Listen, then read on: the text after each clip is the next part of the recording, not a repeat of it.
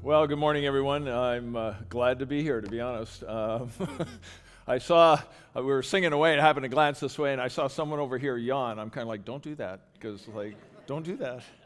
I got in at 5:30 this morning and ran around, got my shuttles, and grabbed my car and ran back here. Fortunately, we have showers downstairs, so you don't stink too bad, and try to tee it up and get through some of the text this morning, which I'm actually very excited about. I think there's some really interesting things to learn in terms of Jesus' interaction and what it looks like. And we'll talk about that as we go. I'm going to invite you just to bow with me and present ourselves before the Lord before we step into His Word. You know, Father, we count one of the greatest privileges on earth that we have direct access into your throne room of grace. Father, I pray that you would convict us to the deepest part of our core and our being of one of the greatest privileges that we could have in all the universe, and that is to talk face to face with you. Father, we struggle with not being able to physically see you, and often we treat prayer like a ritual rather than this great conversation with the God of the universe. And Father, we come before you this morning and we want to, as Paul admonished the Romans, to present ourselves as living and holy sacrifices. It is not an extraordinary or radical act on our part of faith. It is simply our reasonable and respectful worship. Father, we ask that as we come before you, that you would continue to invade our hearts and minds and thoughts, and you would continue to reshape our lives and our beliefs and values so that they align with the kind of perspective that you want us to have. And yet, Father, we live in a world where we are so easily distracted. And it's so easy for us to think that there are certain things in life that you don't care about. And so because of that, we often dismiss you to go do other things while we handle certain aspects of life. And yet it's the smallest things in the world that sometimes can trip us up, and we ask that as we continue to step into your word and we understand the element of how Jesus interacts with ordinary individuals, that we would allow him to interact with our hearts. And so we entrust ourselves to you and ask the Spirit of the living God to continue to instruct our hearts, not, again, to give us more information that we might entertain, but that you would reshape our hearts so that we'd learn to live by faith. We are humble before your presence. We count it a privilege, and we ask that you teach us this morning, and we give you thanks in Christ's name. Amen. Mark chapter 2, starting in verse 18, says this: Now John's disciples and the Pharisees were fasting, and people came and said to him, Jesus, why do John's disciples and the disciples of the Pharisees fast, but your disciples do not fast? And Jesus said to them, Can the wedding guests fast while the bridegroom is with them? As long as they have the bridegroom with them, they cannot fast. The days will come when the bridegroom is taken away from them, and then they will fast in that day. But no one sews a piece of unshrunk cloth on an old garment. If he does, the patch tears away from it, and the new from the old, and the worse tear is made.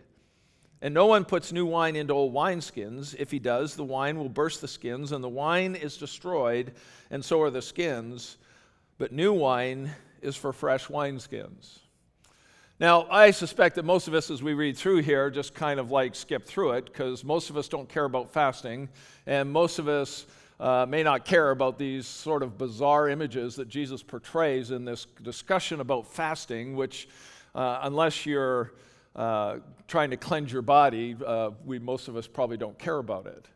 And so it seems like a bit of an anomaly, but what Jesus is dealing with at the core of this is he's dealing with worldviews. And he's coming in going to present himself as the fulfillment of ancient promises that God had made back even to Abraham, and he is going to radically rub against the worldview that these individuals have.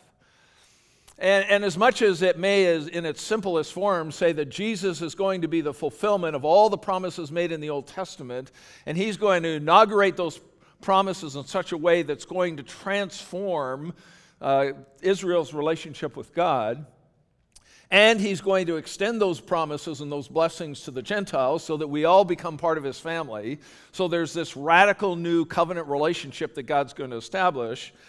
There are some things that are part of this that I have seen in the rub of churches that we want to talk a little bit about in terms of a very similar principle that happens here, often happens in churches. And so as we think on this, he's dealing with worldview. Now, if you're unfamiliar with that term, a worldview, if you just flip it around and say it's usually the way a person views the world and interprets it. So if, for example, I talk about evolution, we tend to think of that as a worldview that has beliefs and values that try to interpret the world apart from there being a personal God. So the idea of evolution is that we came from sort of inanimate goo, and it sort of accidentally morphed into something greater and evolved into, at some point, human beings through our old descendants, the monkeys, and this is where we're at, and we are just simply sheer accidents. Well, that's a particular worldview, and it's a way people interpret and understand and explain how the world works and how they interpret it based on their belief system. Obviously, when it comes to a Christian worldview, it doesn't start with us and work backwards. It starts with God, and that we're human beings are created in the image of God, and that He has His fingerprints on everything that exists. In fact, the scriptures are pretty clear that nothing exists apart from the fact that God created it. And so that would be more of a Christian worldview. By the way, there are certain studies that have gone out from the statisticians in our worlds that say that there is a huge number of, I think they even tested church leaders that says I think it was 36% even of leaders do not have an actual biblical worldview of the things that are going on around them.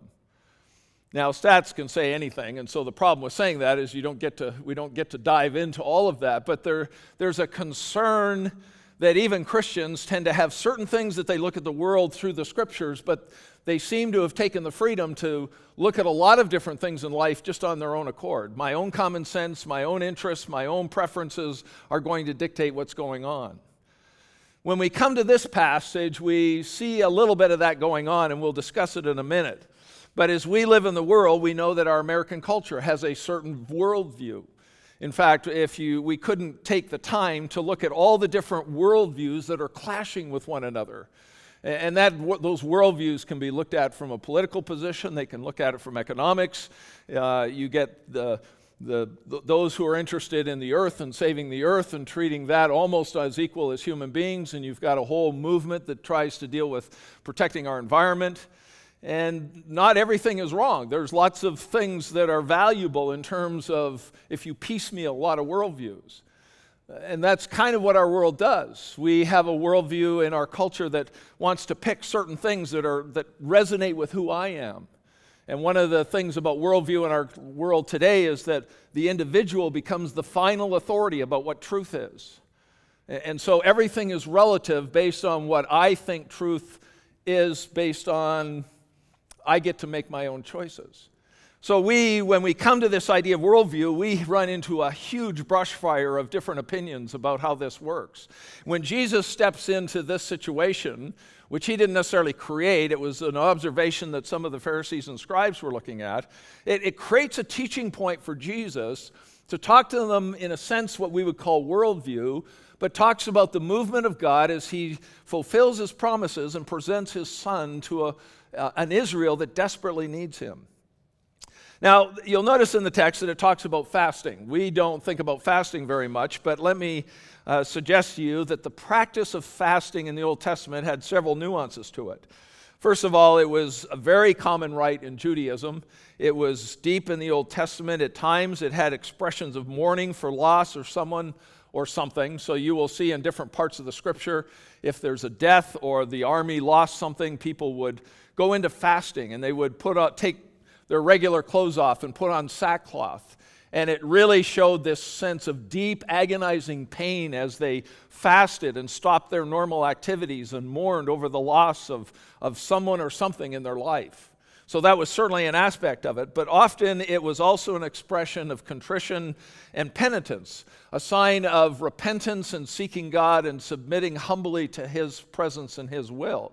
So for instance, the story of Jonah. If you follow that story where Jonah goes and preaches to the city of Nineveh and he pronounces God's judgment upon it, the people of Nineveh go, man, we don't want that. So they're called a citywide fasting where they even made the animals not eat because they desperately had this conviction that God was going to destroy them, and God relented of doing that. And so that fasting was kind of at the centerpiece of what that looks like. Now, in our culture, as I've already tried to hint at, it's sometimes hard to find Christians who fast, unless, of course, it has something to do with personal physical health. We're really good on that piece. We seem to want to do cleansings, we want to do fastings, and there's been a huge shift in our culture that it's kind of the new fad, but most of it is for personal physical health reasons. Now, that doesn't mean certain Christians don't fast, and that's not part of their equation, but it's rare at times to find individuals who want to fast in the sense of seeking after God. Not only as something they do in emergencies or crisis, but certainly as a regular part of their discipline. So there's individuals that you will find as Christians that will fast on a regular basis, not, again, for physical cleansing or health reasons, but for spiritual health reasons. So we've modified it in our culture a little bit. We will talk about creative ways to fast. So, for instance, you'll hear people talking about we're going to fast from our social media, which the idea is we're going to make some kind of attempt to set that aside because we know we're addicted to it and I need a break from it. Now, we fast for a period of time, then we go back and suck it down again like it's spaghetti. And, so I don't always know where that's going, but taking times of seeing how addicted we are to things isn't necessarily a bad thing. But we will fast. But the idea of fasting, at least in terms of you look in the scriptures, was really an attempt to get before God and seek Him and really present ourselves. It wasn't like offering Old Testament sacrifices to please God. It literally comes back to the idea of I'm presenting myself before God in all of my vulnerability. I am exposed and I'm fragile. I'm before the living God and I'm all by myself there. And there's something that is super transparent and vulnerable about the reality of fasting. And we're not going to go into all the details. But the purpose of fasting really was humility before God. You'll see it all through the scriptures, whether God pronounced judgment like He did with Nineveh, and they humbled themselves. They wanted to fall upon God's mercy to relent of the judgment that was coming. I love Robert Gerlich's statement. He says, combined with prayer, fasting was a statement of self-denial and self-humiliation, depicting as one self-effacing and submission to God's will. Judaism had several different times of the year where they fasted. For instance, Day of Atonement and New Year, and certain national fasts for calamities. But personal fasting was done often by the Pharisees and the scribes. They'd have a couple of times a week. I believe it was, I read one author who talked about them doing it on Tuesdays and Thursdays. So if you've got true followers of Jesus, when the Christian movement came in, they didn't want to do it on the same day because they didn't want to be associated with the hypocrites, so they did it on like Wednesdays and Fridays. So there was some debate to it. But like anything, the danger with a discipline, whether it's prayer or reading the scriptures or fasting, is it can easily become boring. And we've become so familiar with it, it loses its value. And so today, I don't go around taking a poll of how many of you are fasting once in a while for the purpose of seeking God, but it's not necessarily as common as even reading the scriptures or other things. So, but it was certainly a significant part of this particular text, and you've got three different branches of people who are caught up in this particular discussion. I want you to notice the people who are involved, just so that we have a bit of a background. One is the disciples of the Pharisees. And I think if we were going to put any positive spin upon what we tend to think is a group who are particularly hypocritical, the idea of fasting was often anticipation of the promises God made in the past. And I'll reference that in a minute by giving you a couple of examples. But fasting often was done in the context or in the cultus of Israel and in their behaviors as a way of anticipating that God made promises to us, and we are either seeking God to bring about those promises or we're looking forward to when God fulfills those promises. And we will see that. It was very much on future events. So, for example, when God promised Abraham that he was going to grow a great people from him, he said, first of all, I'm going to send them to Egypt, and they're going to be there for 400 years. Then I'm going to deliver them. Well, if you were born in Egypt during that time, you'd probably be in a phase of history where it's like, that's never going to happen in my lifetime. What good is a promise if it's not going to affect the way if it's not going to give me the freedom that I want? So Israel, in fact, has a long history of fasting as part of a way of seeking God and submitting humbly to Him in anticipation of the hope of the promises that God had made. And so often the Pharisees, that incumbent on the best scenario with them, that's what they looked forward to. And so it was looking forward to what God would do. For instance, Hebrews chapter 11, you'll read descriptions of individuals, and we won't read all of it, but there's people that serve God by faith, but they were treated horribly, even by God's own people. Prophets and other individuals who spoke for God, but they were tortured and exiled, they were isolated, many of them were killed. And you'll notice the last statement of this section in Hebrews 11, and all these, though commended through their faith, did not receive what was promised. Now, it wasn't a personal promise where God says, well, I'm going to deliver you, and the way He did it was through death, and that's the way they escaped it. Much of this hinges on the promises God made to Abraham and to Jacob and to David, on the big picture of God fulfilling His great promise to send a Messiah and to free Israel from the oppression of their enemies, to establish this Davidic kingdom that He promised to David. And so it's not so much individual that God, I'm in a messy spot, would you do something? But it's in the big picture of the movement of God with His people to put them as the crown jewel on center stage on earth to be His representatives. And so there's a long, long history of individuals who lived by those promises but never saw them fulfilled. But there was a time that when God broke the silence and He came to individuals like Elizabeth and Mary, that He inaugurated the fulfillment of these promises because He was bringing a son on the scene. And you'll notice there's three people in particular, Zechariah, Simeon, and Anna, that once John was born and when Jesus was born, these individuals had the spiritual insight to see the fulfillment at their doorstep. It was in the form of a child and an infant, but you'll notice some of the statements that is going on with Zechariah. You remember that he didn't believe God or the angel of the Lord when he made a promise that they would have a son, so he said, and I'm playing on words here a little bit, you're not going to be able to speak. We're going to give everyone else a fast from you, so you're not going to talk till this child's born. And then when the baby was born, and he wrote down what his name's going to be, all of a sudden then he could speak. And the moment he was able to speak, the Spirit of God came upon him, make this great prophetic utterances to the glory of God about John, and it's fascinating to hear it. Let me read portions of it out of Luke 1. Blessed be the Lord God of Israel, for He has visited and redeemed His people, as He spoke by the mouth of His holy prophets from old, to show the mercy promised to our fathers and to remember His holy covenant, the oath that He swore to our father Abraham, to grant us that we, being delivered from the hand of our enemies, might serve Him without fear. So even in this situation, the promise isn't just Him having a baby because he and Elizabeth were barren.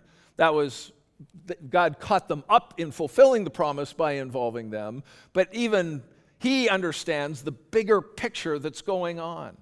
And so God's movement, His story is the one that's being unfolded here. Simeon did the same thing when Mary and Joseph brought Jesus to the temple. He's just an infant, and so we have Simeon saying this, Now there was a man in Jerusalem whose name was Simeon, and this man was righteous and devout, waiting for the consolation of Israel, the hope, the promise that God had made back to the forefathers. And the Holy Spirit was upon him, and it had been revealed to him by the Holy Spirit that he would not see death before he had seen the Lord's Messiah. And so here are some random individuals who are being exposed to and see God's promise in the form of infants, whether it's John or whether it's Jesus, as God is unfolding this. But not everybody saw it. Not everybody was able to see this in terms of what's going on. And the other individual is Anna, the daughter of Phanuel. And then as a widow until she was 84, she did not depart from the temple, worshiping with fasting and prayer night and day. And coming up at that very hour, she began to give thanks to God and to speak to him to all who were waiting for the redemption of Israel. So Anna is a perfect example of an individual whose worship involved fasting and prayers because she anticipated God's fulfillment of promise. And so the whole idea of fasting has very much about it. This may have other purposes, but certainly in the sense of the Pharisees even, this was all part of looking forward to when God would fulfill his promise of Messiah. That as the disciples said in Acts chapter 1, when Jesus was raised from the dead, you'll notice he goes, hey, is this the time you're going to restore the kingdom to Israel? So they're looking for this redemption. They're looking for God to fulfill the promises to David. They're looking for Messiah. They're looking for this hand of God to transform not only who they are, but to set them back as the crown jewel of his presence in the world. And so as you move through this, you not only have the Pharisees doing this, but you also have John's disciples fasting. Now, John, of course, was 6 months earlier than Jesus. He was a relative, and his ministry wasn't like, okay, we're 400 years in this. Someday God's going to fulfill it, so we're going to hang on and live by faith, even though we know we're not going to see those promises. John was the forerunner of Jesus, and his had a certain urgency. Like, Jesus is here. Messiah is here. And his whole ministry was about preparing people to do it. And so, even though he ate locusts and those kinds of things, we're told here that his disciples were fasting, likely in prayer. And I suspect because of the nature of his ministry, that the people of Israel would repent and that they would be ready for Messiah. So it's very much involved in John's ministry, whether it's directly his practice or those who followed him, but it was focused more on the immediacy of a person, not just future promises. Now, I say all that just for the nature of saying that when Jesus is presented with this question, you'd think he'd start like talking about fasting. But he doesn't talk about fasting, he talks about feasting.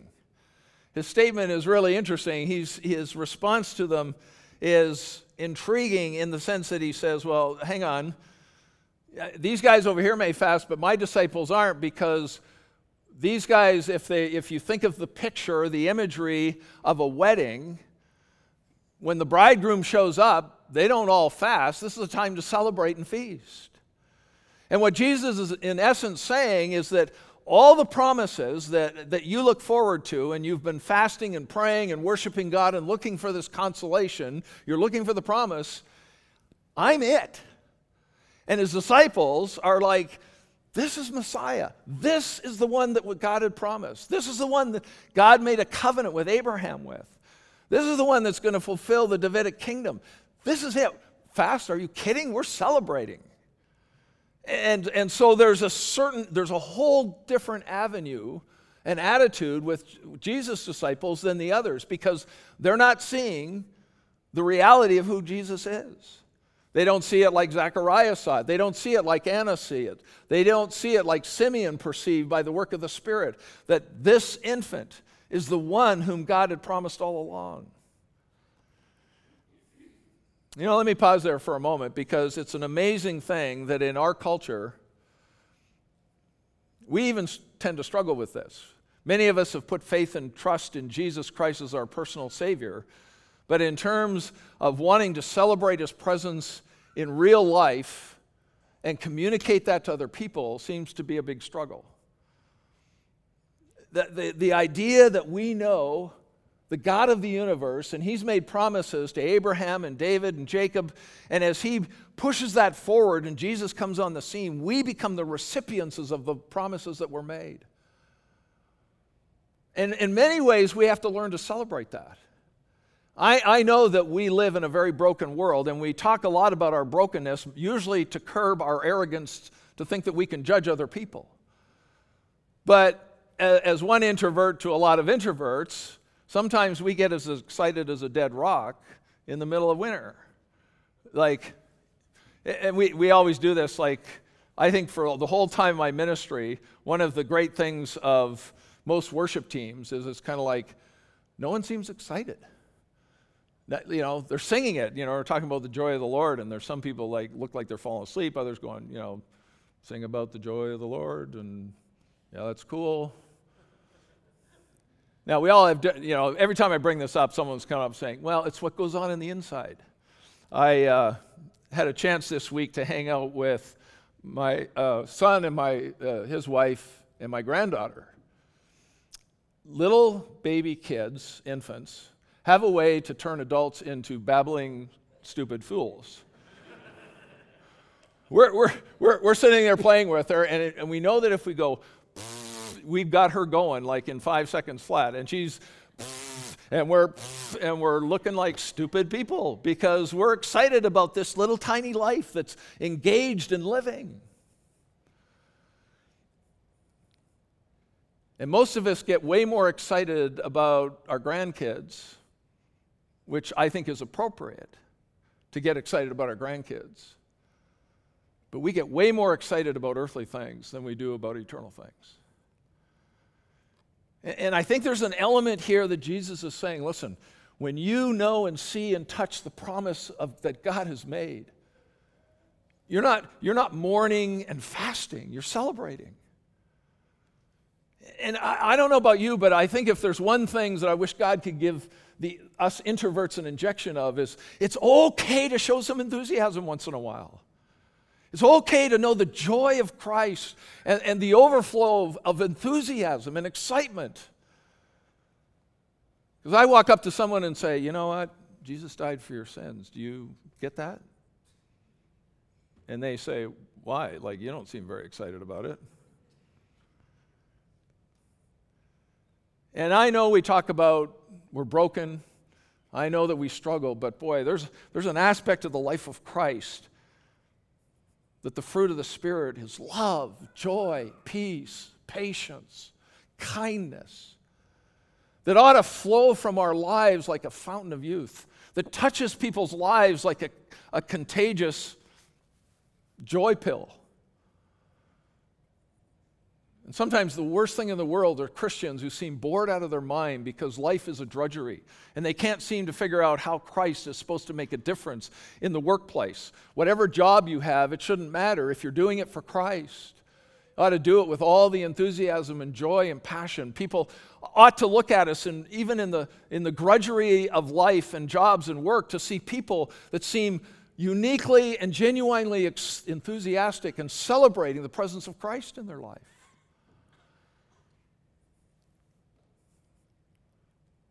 Part of our picture of a disciple, out of Colossians comes this whole element of joyously giving thanks to the Father who has qualified us to share in the inheritance with the saints in light.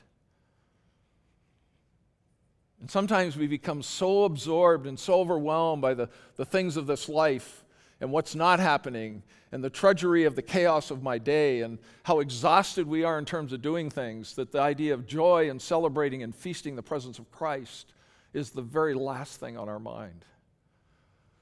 And if I can encourage you a little bit, is that if you want to take some time to fast from the chaos of your life, if no other reason, to humble yourself before Him and understand the absolute thrill and joy of what it means to know Christ.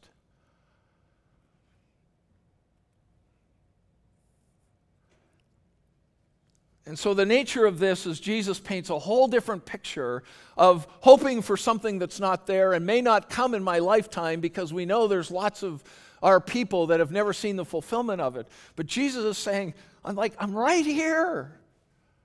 You don't need to fast. You need to celebrate like it's a wedding.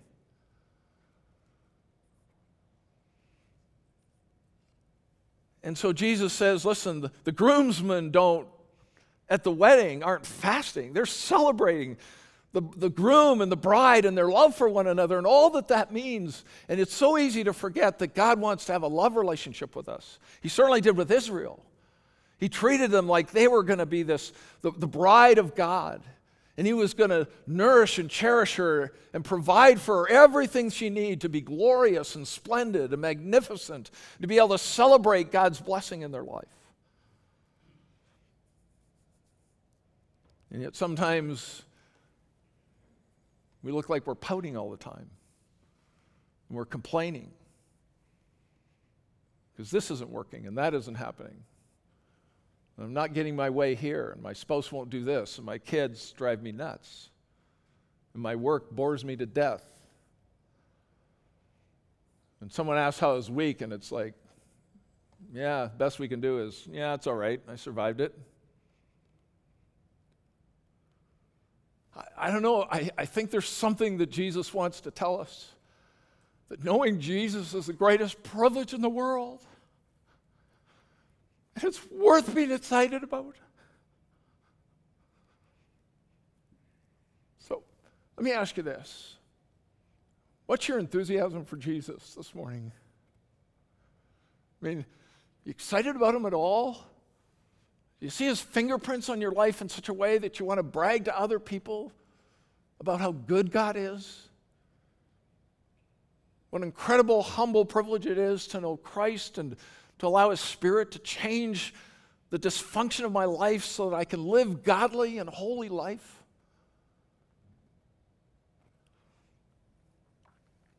And so Jesus mentions that there's going to be a time that his men are going to fast. I believe this is simply a reference to the fact that after being on earth and all that Christ did, then he's going to be crucified. Oh, that's exciting. That's my joyous explanation mark on that particular point. Everyone pull out their phones and turn on the alarm so that we can be joyful. But they're going to fast at one point, and we see that when Jesus is crucified, and in conjunction with that when he's ascended, because all the disciples gather in the room and they're terrified and they're praying and fasting, and what do we do now? So there's going to be a time that that's going to happen, but at the same time, out of those times where they feel like everything has failed and everything is crushed and all their hopes are gone, it's out of that mess that God's going to triumph by sending his Spirit. I know there's times I've had discussion with people and they say, man, I wish I was back in the time of the disciples. I could actually reach out and touch Jesus. Wouldn't that be so cool? And yet Jesus himself says, and the New Testament says, we have a much better relationship because Jesus was only there for a short time and then he was gone. We actually have him indwelling in us. The Spirit of God is active and alive and interacting with our heart and mind and our spirit. And he's constantly there trying to nurture us through our life and fill us with the fruit of his presence. And yet there's some Christians you'd never be able to figure that out by the way they act or in the way they talk. And so as they move through this, you discover that in this picture, then Jesus goes on and he starts talking about these weird things that go on. That he seems to be talking about. He talks about these garments. And it seems like a strange concept to us as we think about it. But he goes on in this passage, and let me come back to it a little bit. Jesus said to them, no one who sews a patch of unshrunk cloth on an old garment. Otherwise, the patch pulls away the new from the old, and a worse tear results. And no one puts new wine into old wineskins. Otherwise, the wine will burst the skins, and the wine is lost, and the skins as well. But one puts new wine into fresh wineskins. Now, I'm not a connoisseur of those things. When Jesus went to the wedding, they had clay pots, so they just filled it up. There was no issue there. But he uses this imagery of trying to fix a garment. Now, you'd probably have to talk to all the seamstresses around here to figure all this stuff up, but it doesn't seem to make sense to me, just as much as I'm not a fall summer type kind of clothing person. You don't take old stuff and sew it to new garments unless you're looking for sort of the rag look or whatever. But it doesn't make sense because they're not compatible. And the same thing in terms of wine. If you take new wine and put it onto old skins, the fermentation process will just fracture it. It'll just rip it apart, and there'll be nothing. Everything will be lost and ruined. And what Jesus is doing here is he's saying, listen, for the Jews and the Pharisees, they have a worldview that's so deeply rooted into the Old Testament that everything's about the law.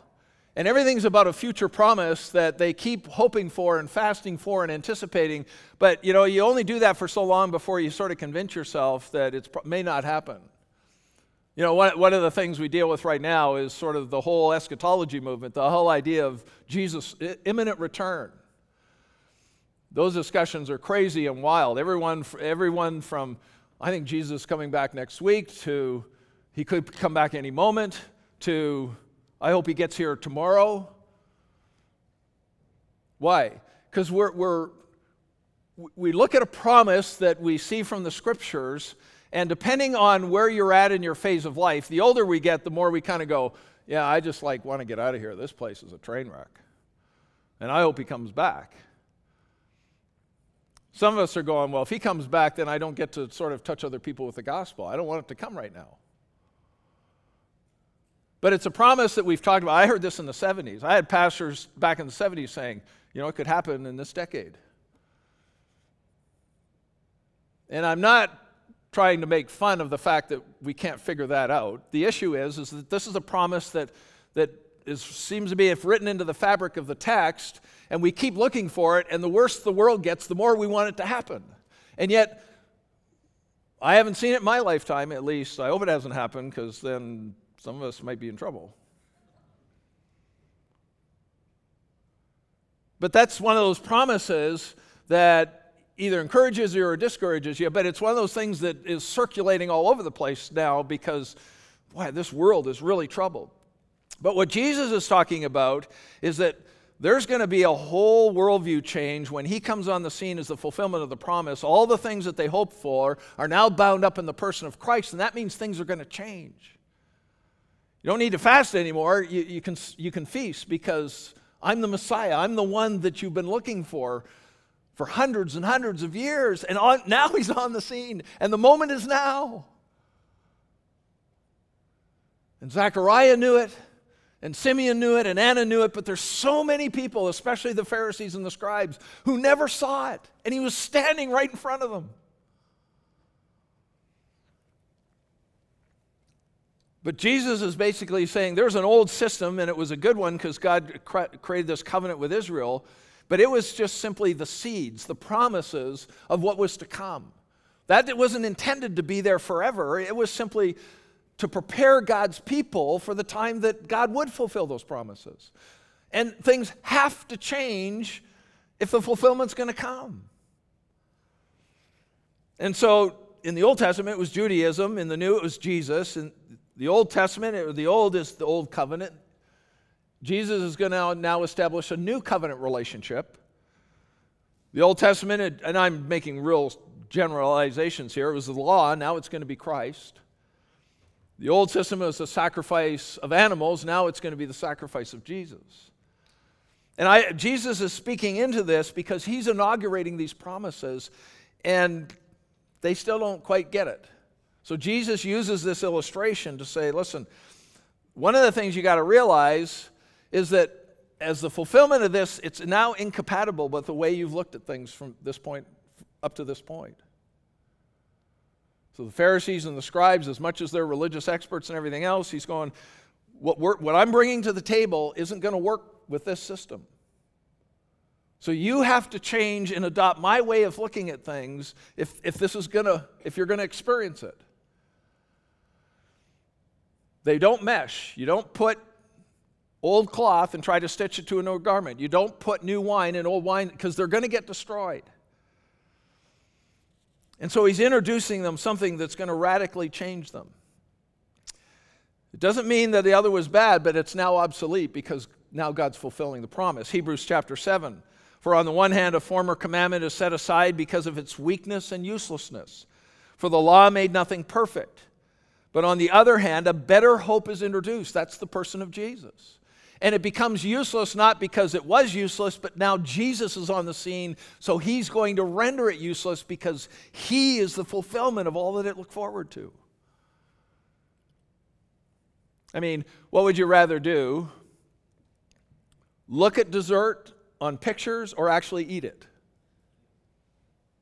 I go over to, I'm not trying to advertise a business so much, but I go over to Mort's once in a while, and I don't know if you've ever been there, but if you order carrot cake, you get a nuclear jugular size carrot cake.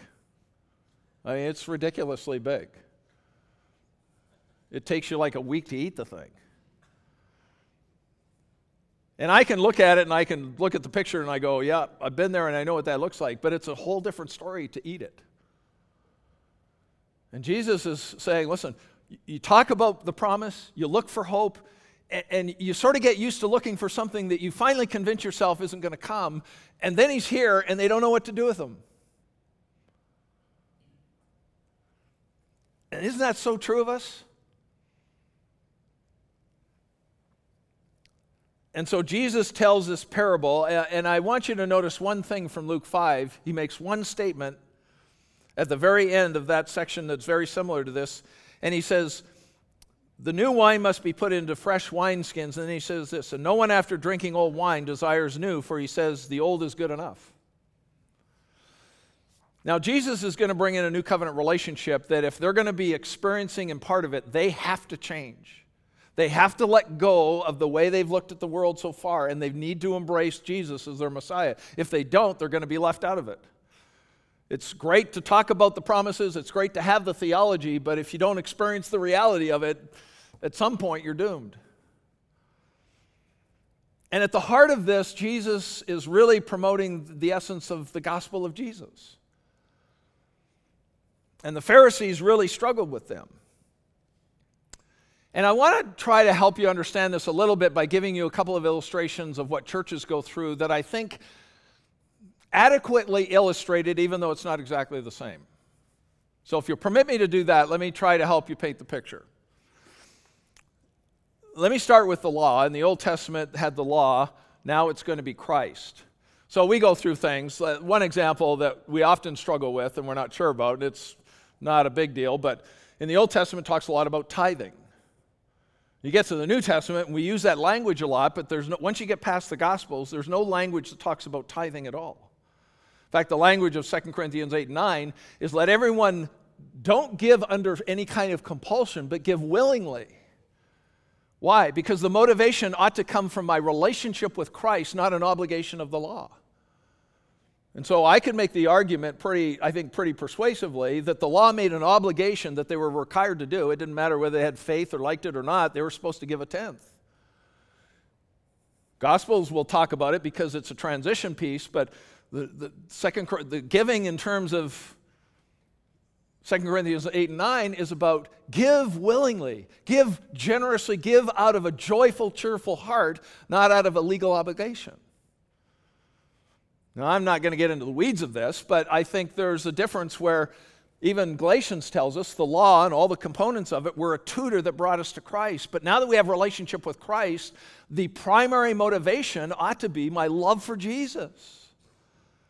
And yet there's lots of Christians who don't know how to shift from law because that's black and white and it helps me figure it out. And that's okay if we need help figuring it out. But real giving comes out of this love for Jesus and a joyful, cheerful heart. Well, that one may or not resonate with you. Bible translations. You say, how do Bible translations? Well, you go through the normal discussion about what's the best translation. And of course, it always ends up, unfortunately, being a discussion between King James and everybody else kind of thing. I remember the discussion we had in college where the fun-loving, at least in college it was, fun-loving argument is that if the King James Version was good enough for Paul, why can't it be good enough for everyone else? But see, what happens is that people get ideas about things like Bible translations, and I've had all kinds of courses in it, so I know all the arguments. I've heard all those kinds of things that are going on, and yeah, they just have more copies over here, but this is the more genuine because of this and that, and different areas of the world where they're done, and yeah, I get all that. But the point is, we get so stuck in the weeds trying to argue about what version is, and I'm kind of like, well, we have all these translations because we're trusting the Greek text and the Hebrew text. If we actually believe that it's inerrant and infallible, then as we translate it, the reason for Bible translation is because the language in our culture keeps changing, and we want to keep communicating clearly to people. My first pastorate, they said, well, we use the King James Version. I said, well, the problem is none of you talk that way other than Sunday morning when you pray. You don't talk this way in real life. I know you don't. In fact, you use some language that I never find in the Bible.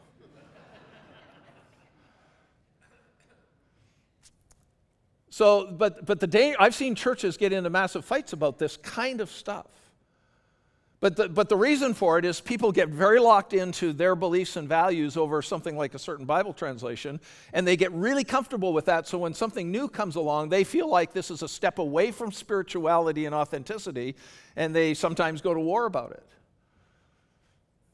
Well, if that one doesn't ring your bell, let me pick on worship. Worship's another one of those things where often we fall more in love with our personal preference for the style of worship than we do for the Jesus behind the worship. I mean, the scriptures are pretty clear, even in Colossians, is that you sing hymns and songs and spiritual songs. The issue isn't whether they're 30-year-old hymns or whether they're contemporary songs. Do they talk about Jesus? And yet I've seen churches go to war, and they're still battling over the fact that the idea is, well, why can't we go back here and do it? Well, it's like the wineskins.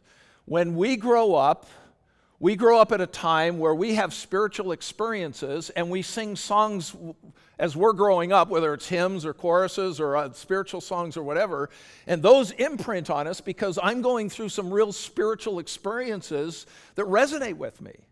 So every time I sing that song, I get goosebumps because that reminds me of a spiritual experience that I have.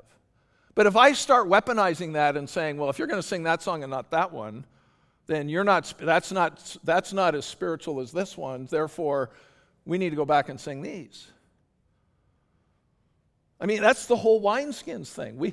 And the problem is that it's not like one person is right, one person's wrong, but the problem is, hey, I love to learn this body of music, and it means something to me, so the new stuff doesn't mean anything to me. This is good enough.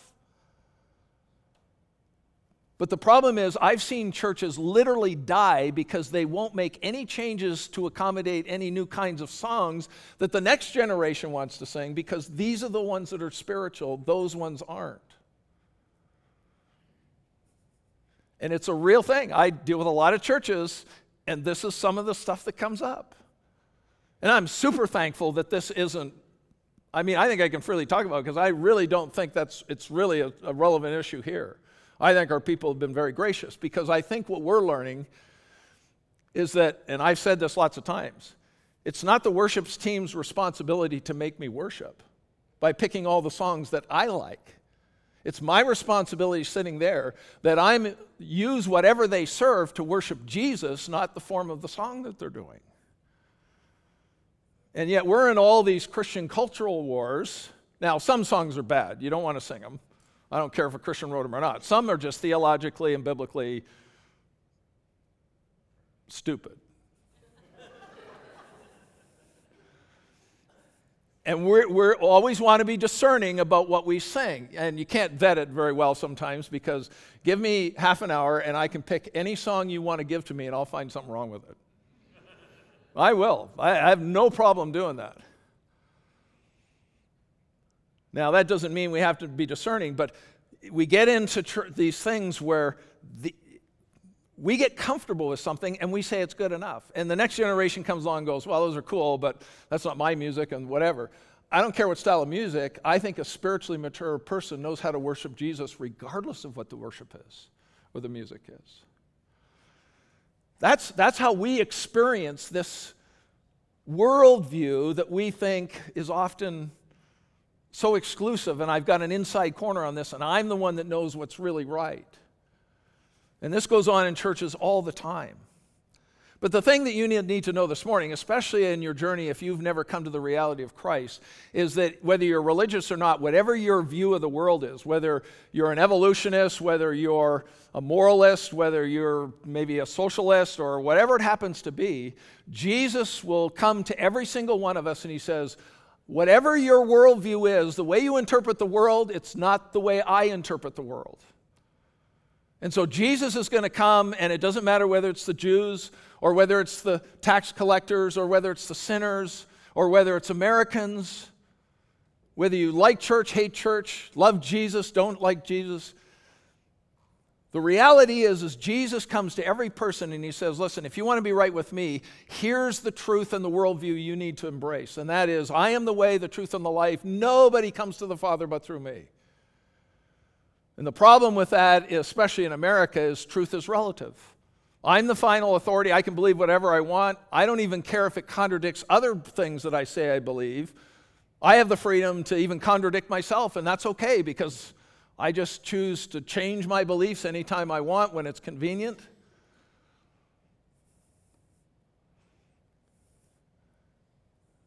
And we want to be sensitive to what we do, but my worldview doesn't matter. The only worldview that matters is what the Bible talks about.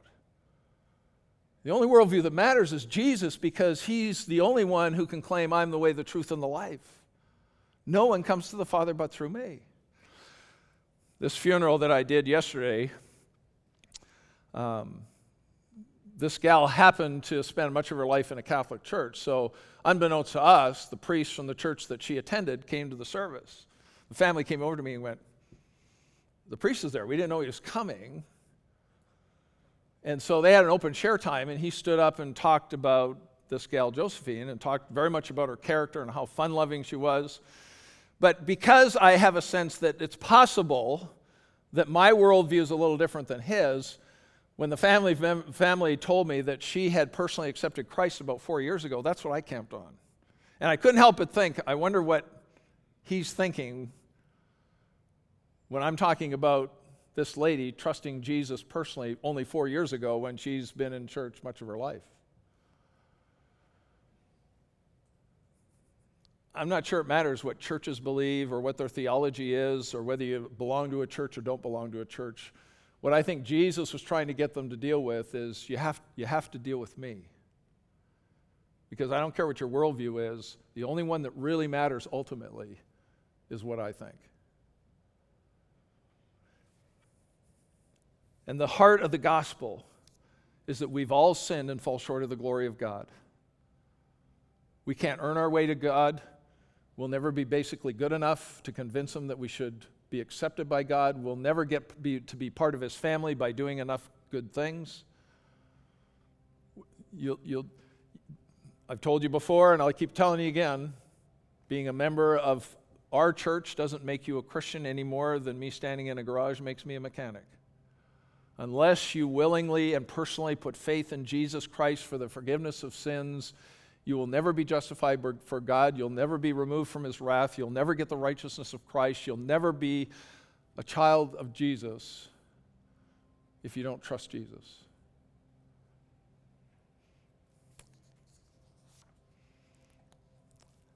I don't know where you're at this morning, but Jesus steps into this situation where fasting was pretty important to people. And it wasn't even bad. It just looked for something that was already in front of them. And I want to suggest to you that since Jesus has died and raised, the issue isn't really what I say, it's how you deal with Jesus.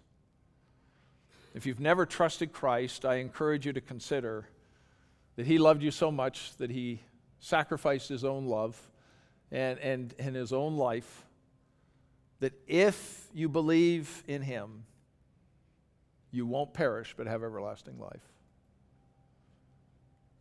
But I can guarantee you that's going to be a struggle, because your old wineskin of how you view the world is not compatible with the new wine that Jesus wants to pour into your life.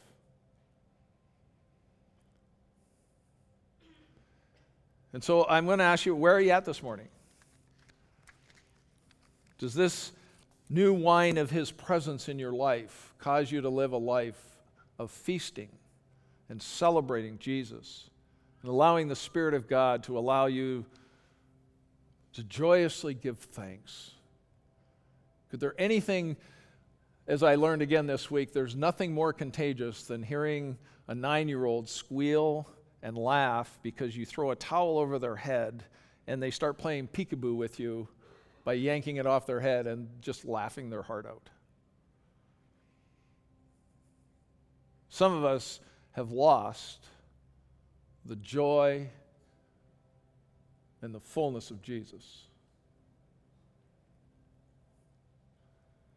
And I might, for practical purpose, say it might not hurt to spend some time fasting, seeking God, that he might restore the joy of Jesus in some of our disgruntled and frustrated and embittered hearts that need a deep cleansing, not by not eating for the next 3 days, but getting before His throne of grace and finding His grace and mercy to help us in time of need. Father, we realize that when Jesus steps into the world and into our life, He's giving us something brand new. For the Jews, it was excruciatingly painful because they had lived with a particular view of life that, in fact, you had given to them for hundreds and hundreds of years. And while it looked forward to the promise that you were to fulfill it, when Jesus was standing right there, they struggled with knowing what to do with you. And sometimes, even as we hear and read your word, we sometimes struggle with knowing what to do with you. Because if there's anybody that rubs on our old worldview, it's going to be Jesus. Help us to see Him for who He is. Help us to know that you give us hope and forgiveness and the promise of eternity and the fullness of life if we learn to surrender and humbly walk with our God.